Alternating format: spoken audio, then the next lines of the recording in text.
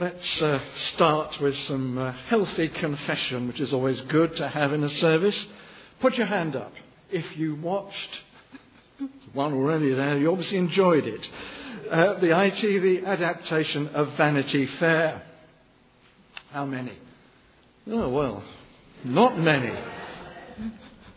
Well, I trust in the interests of charity, those who didn't will forgive those who did, but perhaps we ought to forgive those who didn't watch it for not watching it. Because if you did, you'll know that at the start of each episode, Michael Palin, in the character of the book's author, William Makepeace Thackeray, gave a brief summary of the story so far. And each time he ended that summary with the words, "For this is Vanity Fair, a world where everyone is striving for what is not worth having." Now, the original book is a 700-page moralistic satire of early 19th century society, in which Thackeray often interposes the story with lots of personal reflections. In it, for example, he says, "Vanity Fair is a very vain, wicked and foolish place, full of all sorts of humbugs and falsenesses and pretensions." Now, Thackeray probably got the idea of Vanity Fair from Pilgrim's Progress, Bunyan's older classic. And in Vanity Fair, in Pilgrim's Progress, Vanity Fair is an unavoidable hazard for the pilgrims on their way to the celestial city. And Bunyan describes it as full of wealth and fame, pleasure and position, and many other follies are for sale. And Bunyan, no doubt, got the idea from the Old Testament book of Ecclesiastes, which is rarely read, but full of wise put-downs of what many consider to be important. And the older translations, as you may remember, begin, "Vanity of vanities, says the teacher, all is vanity." Before Bunyan, on Shrove Tuesday in 1497, there was a very famous pre-Lent scourge, pictured by several artists, called the Bonfire of the Vanities. Items that were considered vain and spiritually dangerous were thrown on, such as mirrors, cosmetics, fine dresses, playing cards, manuscripts of secular songs, paintings, sculptures. It was a kind of radical Lenten sacrifice, an extreme form of downsizing or decluttering. Today we'd take the stuff to a car boot sale and use the proceeds to buy more stuff. And we tend to sing Isaac Watts's hymn with its line, "All the vain things that charm me most, I sacrifice them to his blood," and never give a thought to our vain strivings and accumulations. Already in those songs we've had in the hymns so far, have just kind of hinted at that.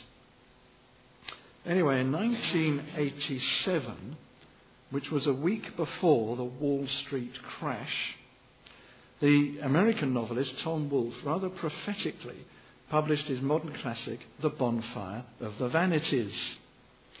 And that too is a caustic satire on modern financial fever, social pretensions, class divisions, excessive consumption, institutional corruption and injustice. And Wolfe admits that his early model for the novel was Thackeray's Vanity Fair. And he describes one of his characters viewing Manhattan, the city of ambition, the dense magnetic rock, the irresistible destination of all those who insist on being where things are happening. Sometimes secular writers see things that Christians also need to see. Vanity Fair is anywhere, anytime, where people get that adrenaline rush of being where things are happening and striving for what is not worth having and cannot last, where emotion triumphs over reason, where image takes precedence over reality, when personality and popularity are valued above integrity and loving kindness. Now, I know I'm supposed to be talking about Jonah, but as soon as you mention Jonah, people automatically think fish, which is a pity because they don't automatically think of Vanity Fair. Because the story centres, as we read, on Jonah's call and reluctance to go to Nineveh. And Nineveh was the Vanity Fair of the ancient world. Now, we don't know exactly when Jonah was written. He appears as a prophet in 2 Kings 14, the only other reference to him. But the story itself in the book of Jonah reflects a period of Nineveh's history known to archaeologists about 200 years after Jonah's recorded in 2 Kings. And then certainly Nineveh was where things were happening. It was rich, it was populous, it was cultured, it was a vibrant city of pleasure and wealth. It had parks, rivers, canals, ornate buildings, and it was where morals were loose, where religion was corrupted, where greed ruled, and where the poor were crushed, and where it was all happening, and everyone was striving for what was not worth having. In fact, one commentator pictures Judah, this is a spoiler alert for next week, when he eventually arrives in the city, he says, Jonah feels small, one man against a vast metropolis, lost like a needle in a haystack inside this gigantic Vanity Fair, this Sodom of a city. The tiny figure feels he can go no further. He stops and, well, you'll have to wait and come back next week for that, or read the book at the back end of the Old Testament. So is it any wonder that a good Jewish prophet would want to avoid venturing into this den of iniquity, to tell them to prepare for the bonfire of the vanities? Good Jewish prophets kept themselves apart from the vanities of the world. However, things were just as bad at home. Jonah's contemporaries, Isaiah and Amos, were shrilly condemning the Vanity Fairs that existed in Jerusalem and Samaria. Whereas in Nineveh, people were trampling each other in a quest and race for wealth and status, and where injustice and corruption reigned. Woe to you who are complacent in Zion. You drink wine by the bowlful and use finest lotions, but you don't grieve over the ruin of your land. One of Amos's many comments and criticisms.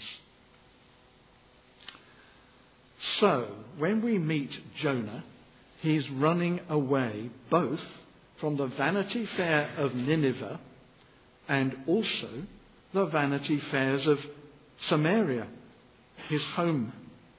And instead of travelling northeast, as God has told him, he sets off westward on a ship to Tarshish, which no one knows where it is, but it's probably southern Spain. That illustrates his desperation, given his viewpoint. It's almost understandable. But it's not the only reason why Jonah refused to go to Nineveh. It was also the chief city of Assyria, which was an enemy of Israel. It was constantly harassing Israel. If God, Jonah would have thought, wanted to zap them to kingdom come, good old God. They deserved what they'd get. Get on with it. Don't send me to warn them. Just do it. And then Israel would rest in peace. And Jonah wasn't the only Old Testament prophet to condemn Nineveh. Nahum and Zephaniah, another two of the minor prophets, condemned it. And Isaiah, Jeremiah, Ezekiel, Hosea and Micah all had harsh things to say against Assyria. It was a constant thorn in Israel's side. Jonah hated and feared foreigners, as did all Jews of his time, especially those who had the temerity to impose their rules, control Israel's borders, and tax its goods. Israel saw itself as a spiritual conservation area. If foreigners wanted to find God, they were welcome to come and ask. But Israelites did not go as missionaries to foreign lands. Jonah was being asked to be a pioneer minister in an alien culture and a hated country. No one in Old Testament history had done that before. There had to be a mistake. God couldn't ask someone to do that. Jonah must have misheard. Besides, of course, if he did get there, he'd soon be arrested, probably, jailed, maybe executed as a spy. You don't just walk into enemy territory and say, "Hi guys, God's got a message for you." But they don't recognise your God. They just see Jonah as some foreign agent blundering in on a crackpot mission to poison someone or hack into the infrastructure. And that's not all. If Jonah went to Nineveh, then he'd be considered to be a traitor to his own people. You just don't fraternise with the enemy. Jesus, who tells us, love your enemies, do good to those who persecute you, wouldn't be born for another 7 centuries. If Jonah went to Nineveh and lived to tell the tale, he'd have his Israelite passport confiscated or he'd be executed for treason as soon as he stepped foot back in the land. Frying pan or fire? He didn't fancy either. And there's yet another reason for not going. Another spoiler alert, because it comes in chapter 4. Jonah knows what God is like. Is gracious and full of compassion. He's got a sneaking suspicion that God might even want to forgive and reform the Assyrians. Theologically, he can't cope with that. His faith is challenged. His traditional views are threatened. Besides, where's the justice in letting Assyria off? And wouldn't their friendship actually be another threat to Israel's independence? Wouldn't their sheer size and power overwhelm the local economy? Wouldn't Assyrian customs clash with Israel's traditional faith? Jonah can't cope with the idea that in the words of the hymn, there is a wideness in God's mercy. Nor, sadly, can some Christians. So, 6 reasons why Jonah may have refused to go. So don't just think of Jonah as a bad boy example of disobedience. He may have been wrong, but he had his reasons. Now pause there. What is God asking us to do? You to do now? The list of jobs in the notice sheet for today. Something that seems unlikely to you? And what excuses do we come up with for watering down and running away from the hugely demanding challenges of the New Testament? Love your enemy. Love your neighbour as yourself. Give. Don't hoard. Care. Support. Don't discriminate. Don't seek personal return. Don't judge. Turn the other cheek. Seek justice. Go into a confused world, alienated by traditional church, and live out the values of the kingdom. And in Tennyson's words, to go to wring out the want, the care, the sin, the faithless coldness of the times, wring out false pride in place and blood, the civic slander and the spite, ring in the love of truth and right, ring in the common love of good. The fact is that some of the time, at least, most of us prefer to hover around the fringes of our Vanity Fair, like Becky Sharp, scrounging stuff to maintain our lifestyle, seeking Instagram status to maintain appearances, a way of life which, according to Jesus and not just Thackeray, is not worth having. Now, I'm not saying Jonah was right. He wasn't. And apart from not listening to God, he made two big mistakes. The first was to move. Have you ever tried to get a car to change direction when it's stationary? Can't do it. And so with us. If you want to avoid doing what God asks, stay still. Don't move. Put the spiritual earplugs in. On no account, do anything. Because once you move, God can switch the points, turn the wheel, change the wind in an opposite direction to blow you back on course. And that, of course, is what happened to Jonah. You know the story. A tropical storm blew up and threatened to swamp the ship.